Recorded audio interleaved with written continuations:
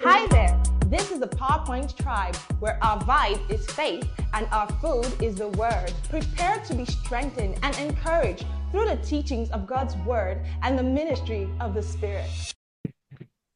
So, to put this in perspective, it means that while we are here seated, having the opportunity to listen to God's word and to feast at the table of God Almighty, somebody at this very moment is actually running for his or her life, or ducking for his or her life, not assured that they will see the next day. And when you begin to look at this side by side with what God is saying in His word, you begin to ask yourself, how did we as mankind get to this point where the concept of harmony becomes strange to us as individuals and as an entity?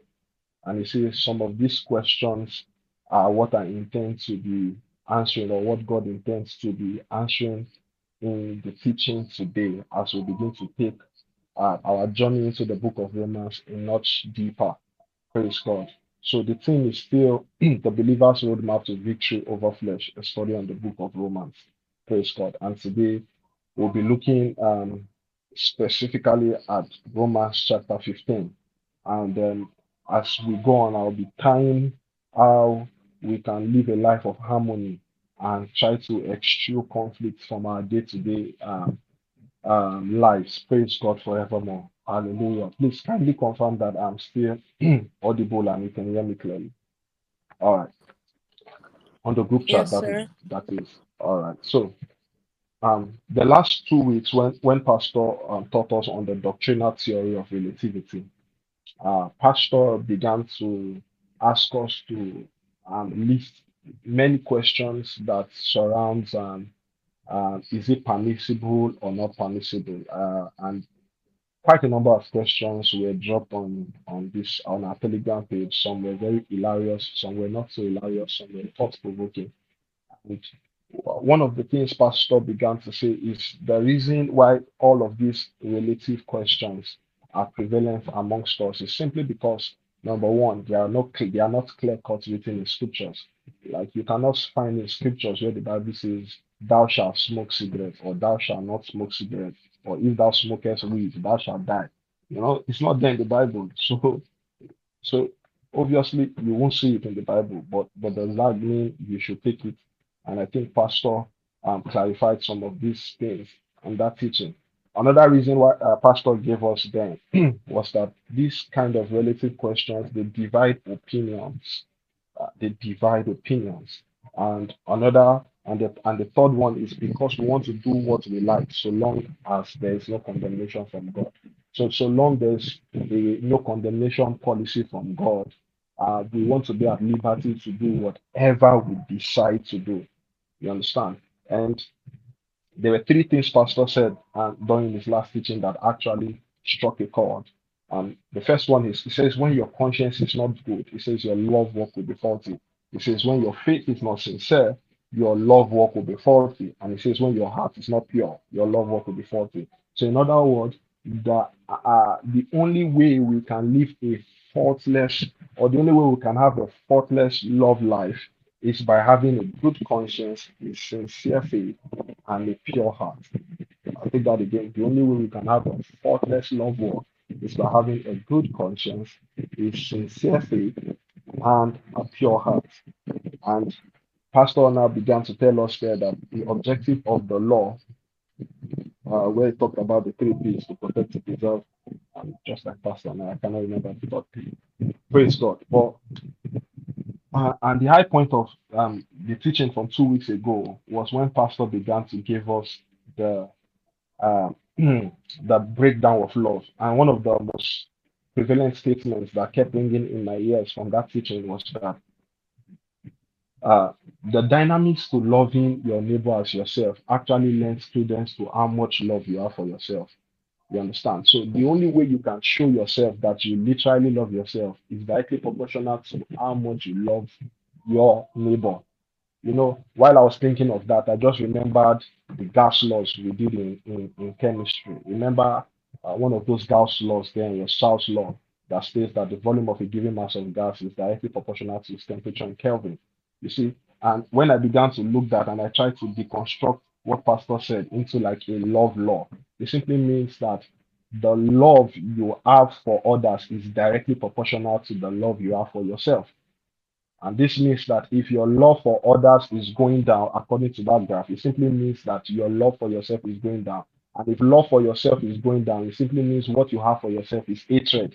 So the only way you literally take care of yourself in that sense is how much you take care of people, how much you love people, how much you're interested in people. So in other words, it's not enough for you to just say, I love myself, I take care of myself, I want to. No, no, no. The only pointer we know to you having genuine love for yourself is how you love the other person.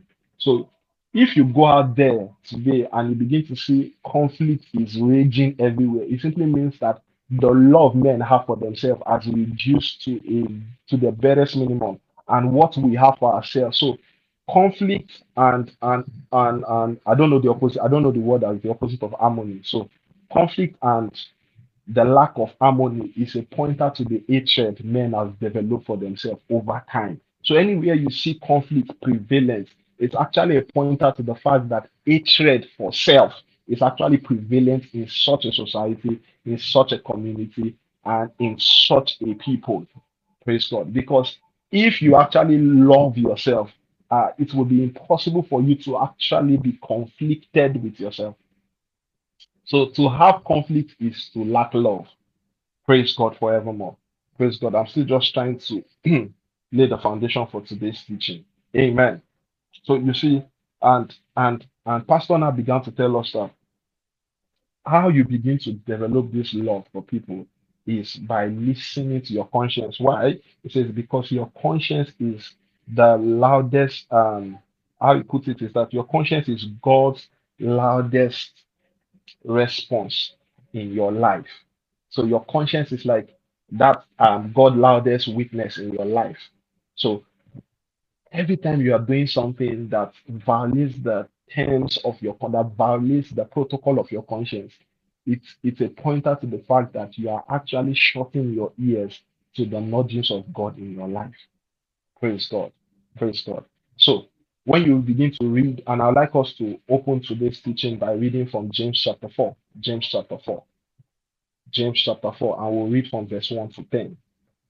I'll read from the let me look for an easy version so that we can actually understand this. So I'll read from most likely the NLT. Praise God. And if you are with your Bibles, please, this Bible study, I'd like you to open your Bibles with James chapter 4.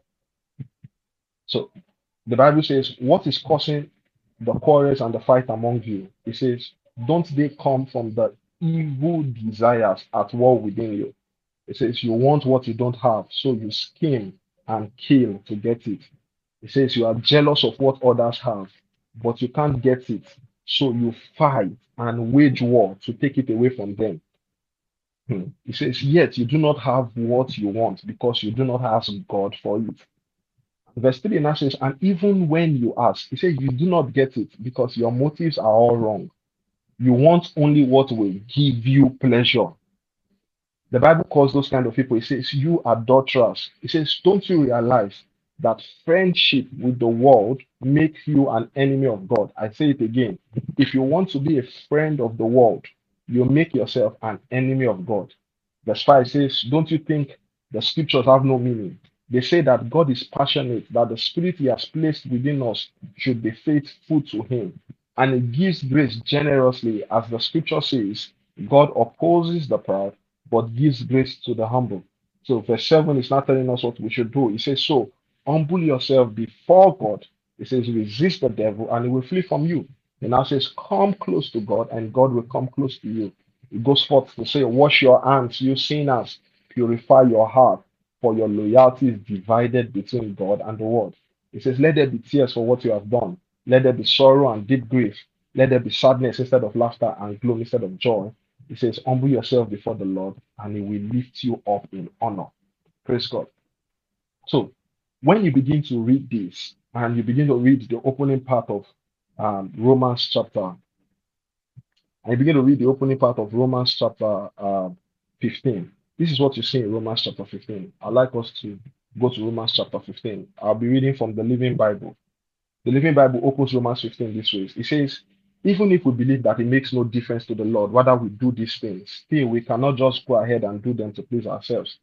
For we must bear the burden of being considerate of the doubt and fear of others.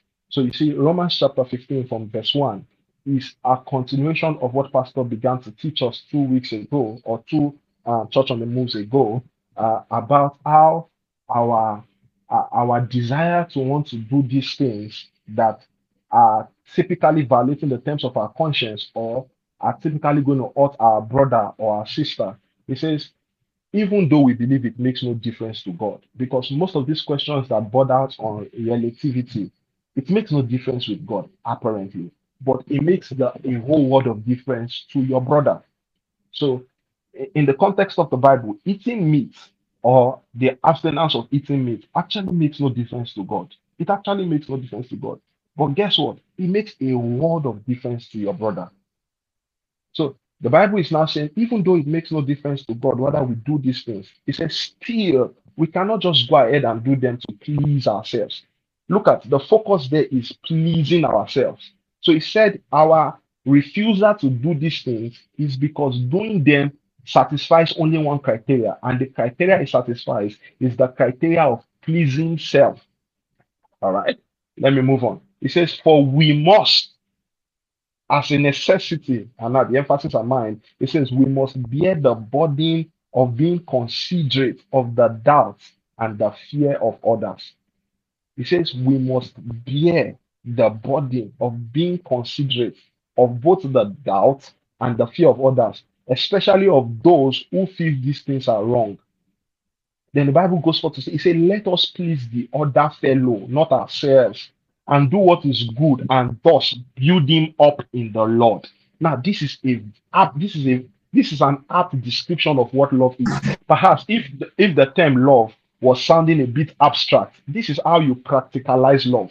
How do you practicalize love? You practicalize love by pleasing the other fellow, not ourselves, doing what is good for the other fellow. By so doing, you are building up the other fellow in Christ, or rather in the Lord.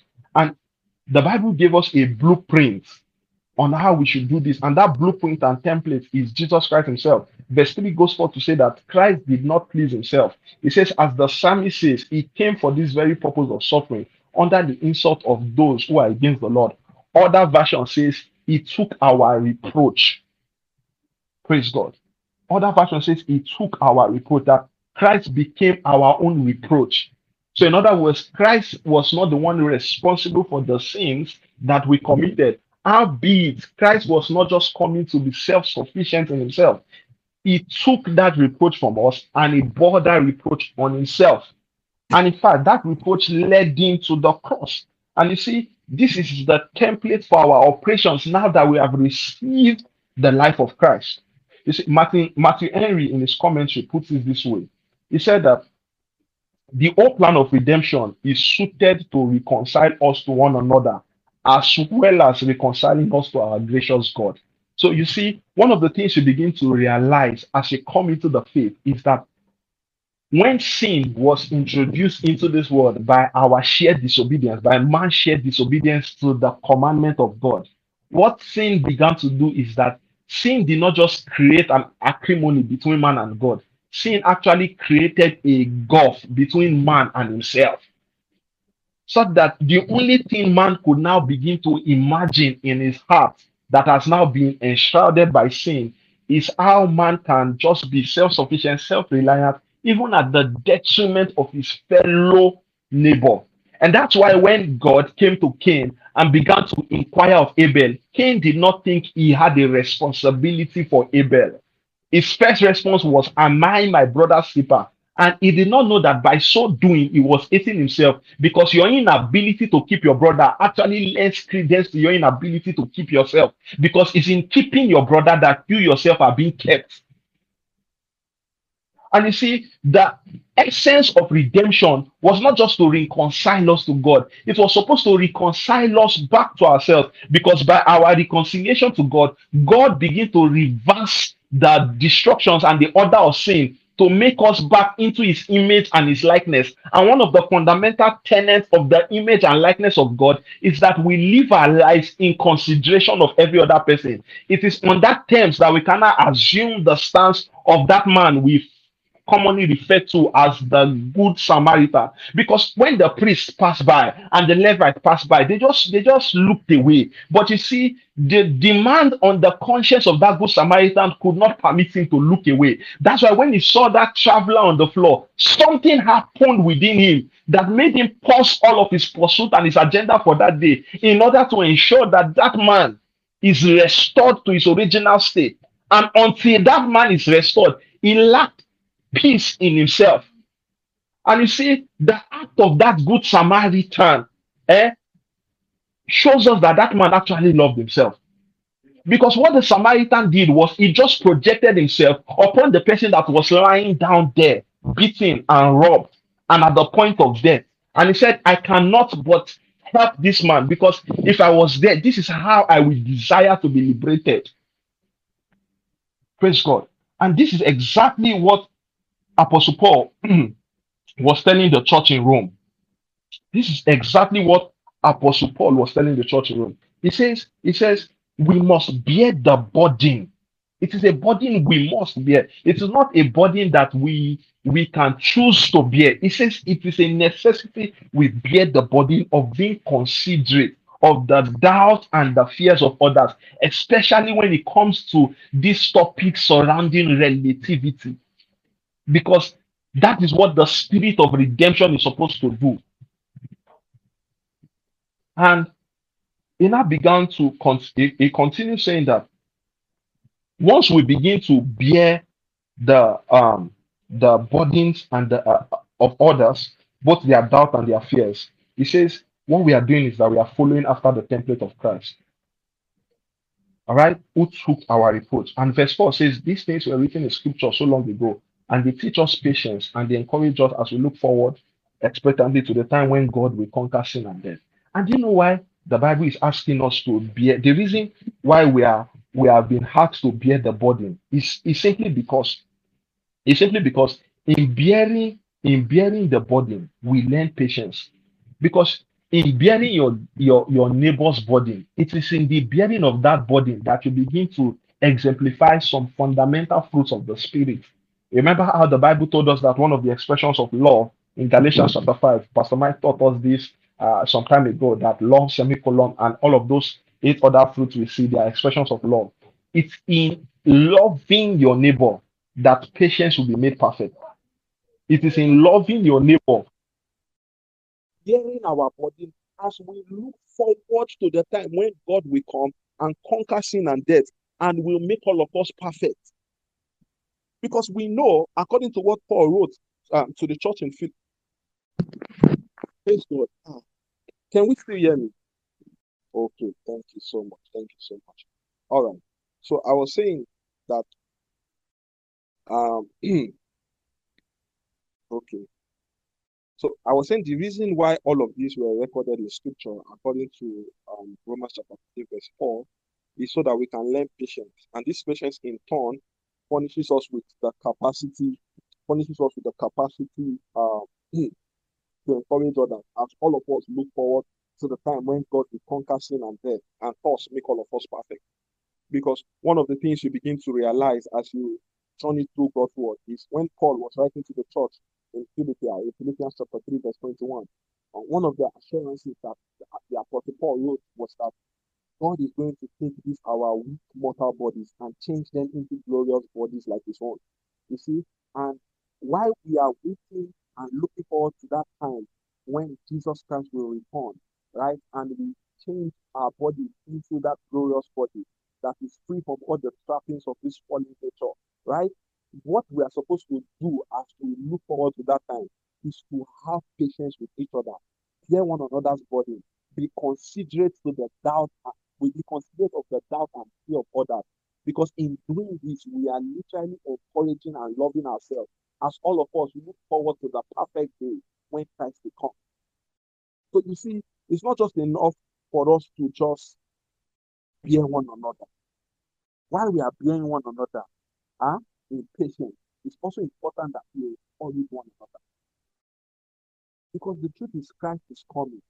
And it is that patience and encouragement that will preserve us to the coming of Christ. So when Christ eventually comes, one of the things that we will now have together in unity is that Christ will now translate our bodies into that glorious body. At that time, we will no longer know things apart, we will know things in full. And from that place, we will now seek the wisdom of walking in love. To be a glorious day indeed, a day when the world will be free from conflict, when everybody will live in perfect harmony and understanding. But whilst we look forward to that day, it is imperative that now we hear one another body. We are considerate of each other's doubts and weaknesses. We are patiently encouraging ourselves in the Lord. And this is what Paul was admonishing the church in Rome. This is what Paul was admonishing the church in Rome. Because this patience gives us stability. It's the patience that we have for ourselves. It is the love we have for one another that ensures that our faith is guided in stability. Amen. Praise God forevermore. I believe that. Let's move on. We have quite some ground to cover. So, one of the things you now begin to see as we read from verse 7, because I've explained from verse 1 to verse 6. So, verse 7 now started with it says, so warmly welcome each other into the church. I'm still reading from the Living Bible. Just as Christ has warmly welcomed you, and God will be glorified. Remember that Jesus Christ came to show that God is true to his promises and to help the Jews. And remember that he came also that the Gentiles might be saved and give glory to God for his mercy to them. This is what the psalmist meant when he wrote, I will praise you among the Gentiles, and I will sing your name. And in another place, he says, be glad, all you Gentiles, along with his people, the Jews. And yet again, praise the Lord, all you Gentiles, let everyone praise him. So you see, while I was studying this part, I was asking myself, because my strategy for this tonight's session is to take it on a verse by verse method. I was asking myself, what was Paul saying here? What was Paul saying here? Then as I continue to meditate on it, it occurred to me that Paul was using a statement here. He was using this kind of two, it was like addressing two sets of persons from the 7 down to the 10. It was almost as if he was addressing the Jews separately and he was addressing the Gentiles separately. Then as I began to ponder what is the Jews construct in our own contemporary times and what is the Gentile construct in our own contemporary times? Like how can we translate this in our own day and age? Because obviously there are no Jews among us, ethnic Jews among us, or ethnic Gentiles among us in that sense. So this is what I could glean out from that place. It began to say, putting it in contemporary time, I wrote that, so we all, that is those of us that are strong in this context, simply means those of us that are more liberal as pertaining all those questions that borders on stability. You understand? Those of us that feel, well, it doesn't matter. It doesn't matter if I do this. After all, God is not concerned. So you say those of us who are strong and those of us who are on the conservative side, those of us that feel, or to put it in scriptural balance, those of us that do not have issues with food and those of us that have issues with food. Paul was writing to those two broad categories. And what Paul was saying is that both of you, plus the conservative and those that were leaning towards the liberal side, he says everybody should welcome each other warmly into God's presence. What this simply means is that both those of us that are strong and those of us that are weak, let us be accommodating as all of us are growing into God.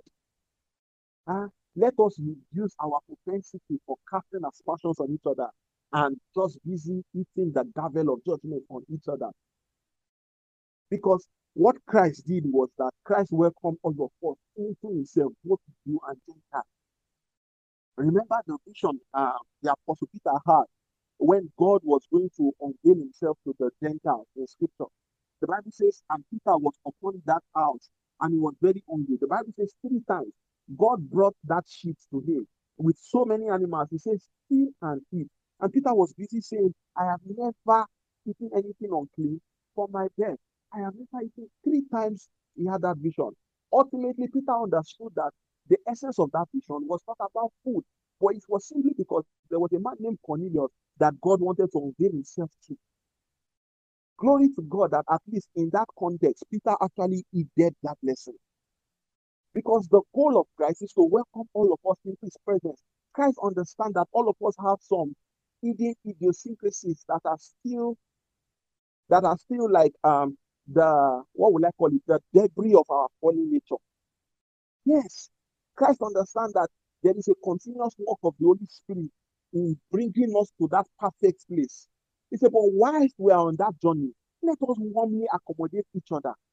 You know, one of the questions you need to ask yourself as you journey through Christ, if you are the only Christian, if you are the only Christian on earth, will you be happy? You are the only one that is saved, you are the only one going to heaven. Will it be sweet for you? Like, will Christianity make sense in your own eye? Just imagine you come to the tribe every Sunday, only you that will set up, only you that will sing, only you that will pray, only you that will clap, only you that will preach for yourself. Will the Christianity be sweet for you like that? Then why are we so in a hurry to pursue people out of Christ? Why are we so in a hurry to chase people out of Christ? Like sometimes we get into God and we become a custodian of God's laws. Why are we so in a hurry to send people packing? If they leave the Christianity for you, ask yourself this: can you do it by yourself? Remember what Pastor was teaching us on teamwork. Even Jesus Christ, God himself, when he came, he started looking for people up and down. The Bible says he got there. Oh, follow me and I will make you. Follow me and I'll make you. At the barest minimum, he had 12 in his inner carcass. Outside that 12, there was still a lot. Because when you look at after Jesus Christ died and ascended, what was the criteria the apostles gave when they wanted to choose Judas' replacement? They said one who has been with us from the beginning. So yes, the Bible might have recorded that 12 as the disciples, but there was other people that were there from the beginning that did not go away, and Jesus Christ did not pursue them. Jesus Christ did not pursue them. But why are we so in a hurry to chase people out of Christ? As if we are the custodian of heaven's resources and helping God to manage his own grace. No, let us repent. Let us not do that. Jesus Christ welcomed everybody. See, even the disciples said, don't think I am trying to judge you. No. Even the disciples, they almost fell victim of this. There was a certain time when children were trying to come to Jesus, and the disciples were thinking Jesus Christ was too busy to accommodate children. Jesus Christ calmly rebuked them. He said, no. He says, these ones are, say, unless you become like these ones, kingdom is not sure for you. That's how Jesus Christ put it in modern parlance. Unless you become like these children, there's no kingdom for you. Amen. And you see, many a times when we are doing these things, when we are eating the gavel of justice, we think we are doing people. Like our mothers will always say, you are doing yourself. Because you are just busy showing us that you have no love for yourself. Praise God. So what Apostle Paul was saying from the 7 is that so all of us, those of us that are strong, those of us that maybe are weak, he said, let us warmly welcome each other into God's presence, just as Christ has welcomed us into himself. You see? And this welcome here connotes accommodation. The welcome here is accommodation. Let us accommodate each other. Yes, that guy is doing a dreadlock that maybe because due to your conservative background, you really cannot relate. Accommodate him. Accommodate him. You get to heaven, you might see something there. That's what's on the life note. Accommodate him. Praise God forevermore. Let us accommodate. Let us accommodate the other lady. Yes. Some of us might still have the debris of our fallen nature still showing in our life. But trust me, we all are a work in progress. If God were to show us the way it literally is, it will look like all these roads in construction where there's a lot of that thing that look like VLC media player. Yeah, you know those VLC media player, that traffic cone that they always put there, right? That traffic cone that shows work in progress with that big icon, work in progress. That is the icon that will be on many of us lives. So why are you judging a work in progress when you have not seen the finished product? Why? Why are you judging a work in progress when you are yet to see the finished product? It's just as if you enter the factory and you're already saying the chocolate is not sweet simply because you just met the cocoa beans. But you never know that the end goal of that chocolate is actually eclairs that will be placed on a supermarket and you will buy it at a very exorbitant price. But because you saw cocoa peel, you are just assuming that it's bitter, it's this, and you just begin to cast judgment. and you did not wait for it to finish its cycle of production so that you can now benefit from the sweetness that is locked up within. Praise God forevermore. So say to yourself, I will be more accommodating. I will be more accommodating. So let's move on. Let's move on. All right. So let us be more accommodating. And while we are accommodating people, let us remember that the goal of Jesus is to reveal God to everybody. And this is what is going to help you to be more accommodating of every other person. The goal of Jesus is to reveal God. Remember what the Bible says in John chapter 1, verse 15. It says, no one has seen God at any time. And I'm going to paraphrase this. It says, but the one and only Son has made him known. If you read that from the NIV, that's what put it, that no one has seen God at any time. But Jesus Christ has come to make him known. And you see, so the end goal of God is to reveal God. And you know what? Every time God reveals God, this revelation of God is what is going to see. There's a protocol, there's like a process in God. First, God reveals himself to you. Out of the abundance of that revelation, you can now begin to attain salvation. You see, and when you attain salvation, what salvation automatically makes you do is that salvation, one of the first things you see in salvation is that you now begin to see the disparity between your new state in God and your former state without God. And because you see the massive transformation that God has worked in your life by exposing you to his salvation, it automatically begins to spur you to give glory to God. And in the giving of glory to God, what you are doing is that you are invariably pinning all your hopes on God. And this is what is responsible for all of those praises you begin to see from verse 9 to verse 12, or verse 11 rather. It says, and remember, look at what the Bible says. Back to Romans chapter 15 from verse 9. It says, and remember that it came also that the Gentiles might be saved and give glory to God for his mercies to them. This is what the psalmist meant when he wrote, I will praise you among the Gentiles and sing your name. Why are you praising him among the Gentiles and sing your name? Why? Because the Gentiles now have been saved. Is that not salvation? Because of salvation that they have now received, what salvation now does is that it gives them the capacity to give glory to God. Why are they giving glory to God? Look at what it says. It's because they have seen God's mercies. There's no one that encounters the mercies of God that will not give glory to God. It's impossible for you to encounter God's mercy and glory will not become the output of your life. And how can somebody encounter God's glory? And all right, it's simply because you and I are the witnesses of his mercy. How are you and I witnesses of God's mercy? The way we become witnesses of God's mercy is by showing love, is by accommodating our brothers and welcoming everybody into God, into the presence of God.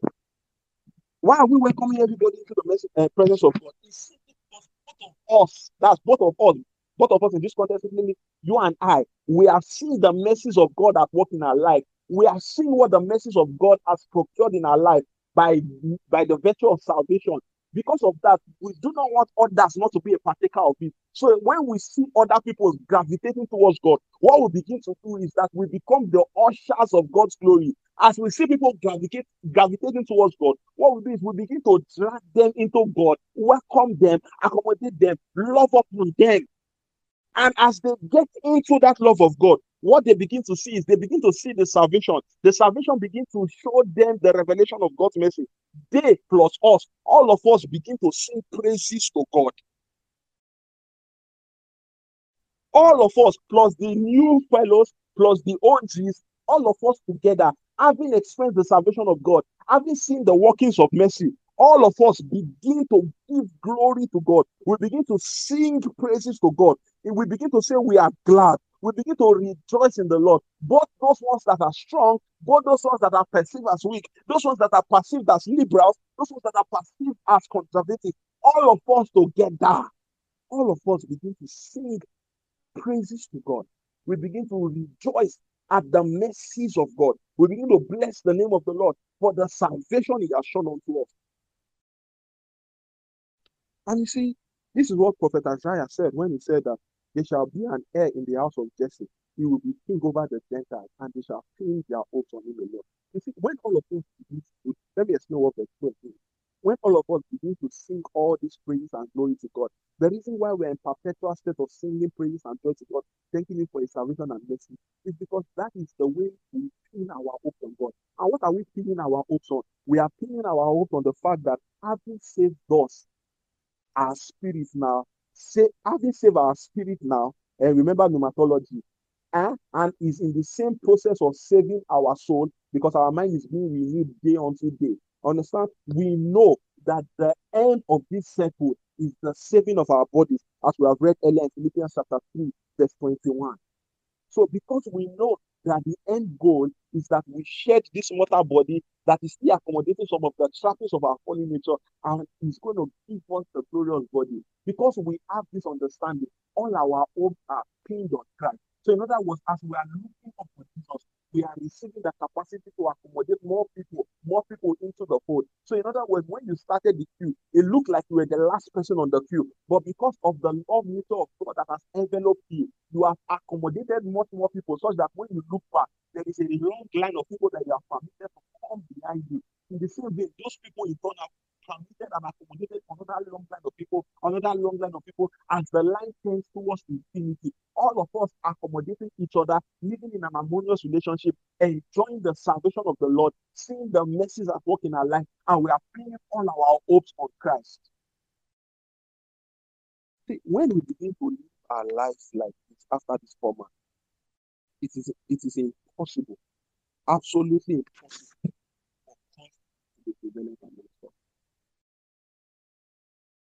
Possible.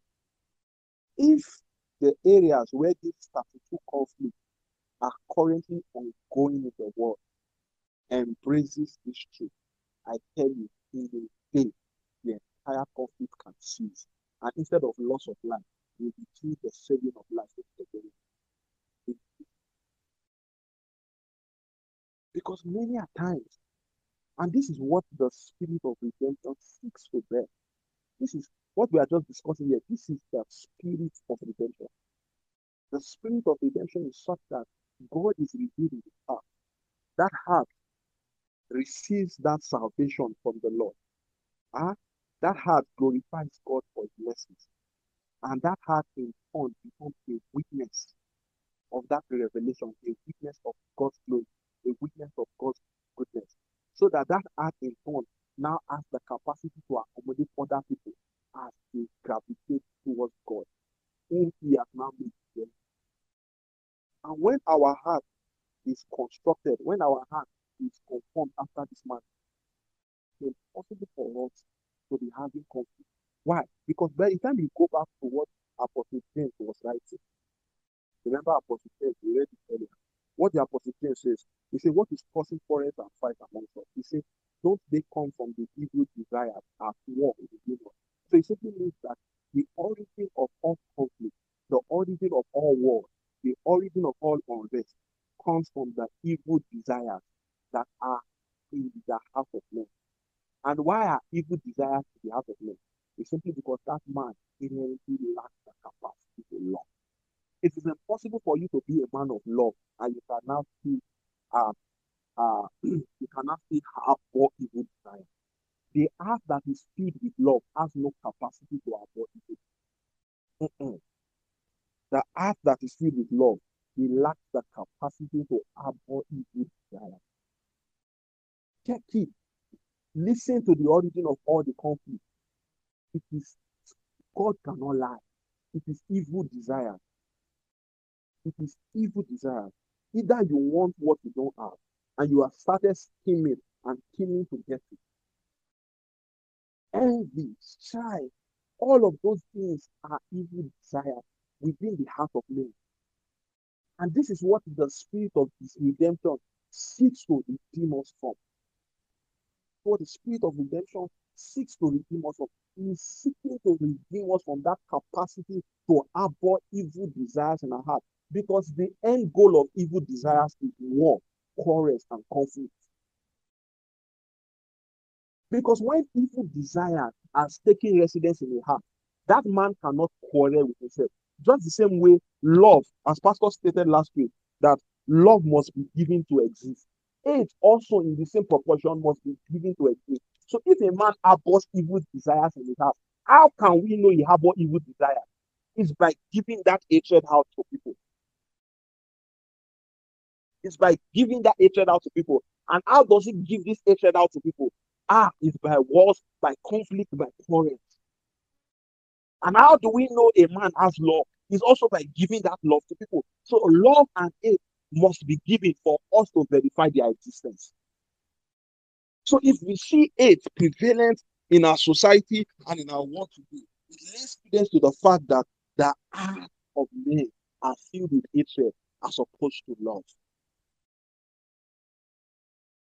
And as believers, we should show the world a better path. Remember when Paul wanted to start writing to the church at Corinth, in that famous chapter, I think it's First Corinthians chapter 13, that famous chapter on love. He says, let me show you a more excellent. He called love the more excellent. The spirit of redemption leads us into the more excellent way. And when we begin to toe the path of the more excellent way, our life will be very difficult. You see, and when you continue to read from verse 14 down there, when you continue to read from verse 14 of Romans chapter 15, you begin to see that, and I'll read it from here. I'll read from verse 14 as I begin to wrap up. It says, and I'm still reading from the Living Bible. It says, I know that you are wise, and you know these things so well, that you are able to teach others about them. But even so, I have been bold enough to emphasize on this, knowing that all you need is this reminder from me. For I am by God's grace a special messenger of Jesus Christ to you Gentiles, bringing you the gospel and offering you up as a fragrant sacrifice to God. For you have been made pure and pleasing to him by the Holy Spirit. So it is right for me to be a little proud of all Christ Jesus has done through me. I dare not judge how effectively he has used others, but I know this. He has used me to win the Gentiles to God. He says, I have won them by my message and by the good will I have lived before them, and by the miracles done through me as signs from God, all by the Holy Spirit's power.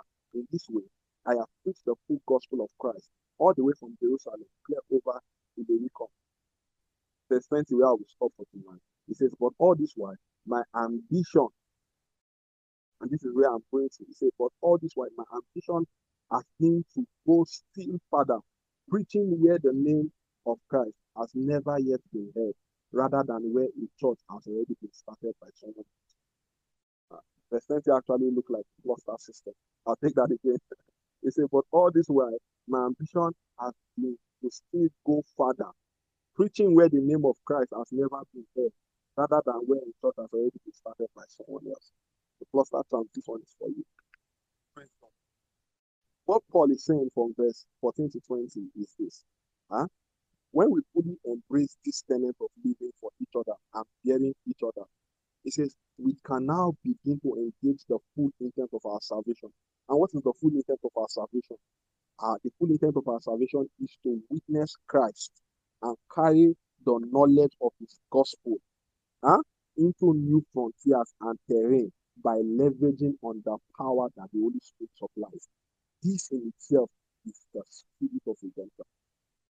Tell you. This in itself is the spirit of redemption. When we fully embrace this habit of living out God's love, bearing each other up, we can now begin to engage. So when our love work is perfect, even while we are here on earth, it's at that intersection or that point, that junction of an absolute love work. It's at that junction that we can begin to the full intent of our salvation. And what is the full intent of our salvation? The full intent of our salvation is that we witness Christ and begin to carry the reality of Christ's gospel, the truth of Christ's gospel, into new frontiers and carry the knowledge of his gospel into new regions, into new areas, into new civilization, and bring all of them to the knowledge of God. That is in itself the spirit of redemption. And that's why I titled my teaching tonight, The Spirit of Redemption. The Spirit of Redemption. That is what God wants. Is that not what Jesus did? when he was leaving in the account of Acts of the Apostles. He says, "You shall receive power after that the Holy Ghost has come upon you, and you shall be my witness." Oftentimes we have taught this power to mean raise the dead. Yes, you are valid, they are valid. You understand? Because many a times we say agbara, agbara, it's most time when we are saying agbara, we are saying power, we are almost talking of might. But the true power there is the power to love, because it's in that ability and power to love that we can now be effective witnesses of Christ. That we can now reconcile Jerusalem, Judea, Samaria, and the uttermost part of the earth into the fold of Christ, so that all of us can now look forward to the coming of our Christ, unto the saving of our soul, and we can pin on our hopes of Christ. This in itself is the spirit of redemption. And this is what Christ will have us all do. And my prayer for all of us that we embrace the Holy Spirit, we embrace that spirit of redemption. Beyond embracing the person of the Holy Spirit, we embrace the tenets of the Holy Spirit, we embrace his attributes, his attitudes, and we embrace his vision to make us a witness of God's goodness and God's glory. In Jesus' mighty name we pray. Amen. Thank you for listening. God bless you. Go and have a lovely day. Wow, what a word. For more messages, connect with our tribesmen across all social media platforms at PowerPoint Tribe.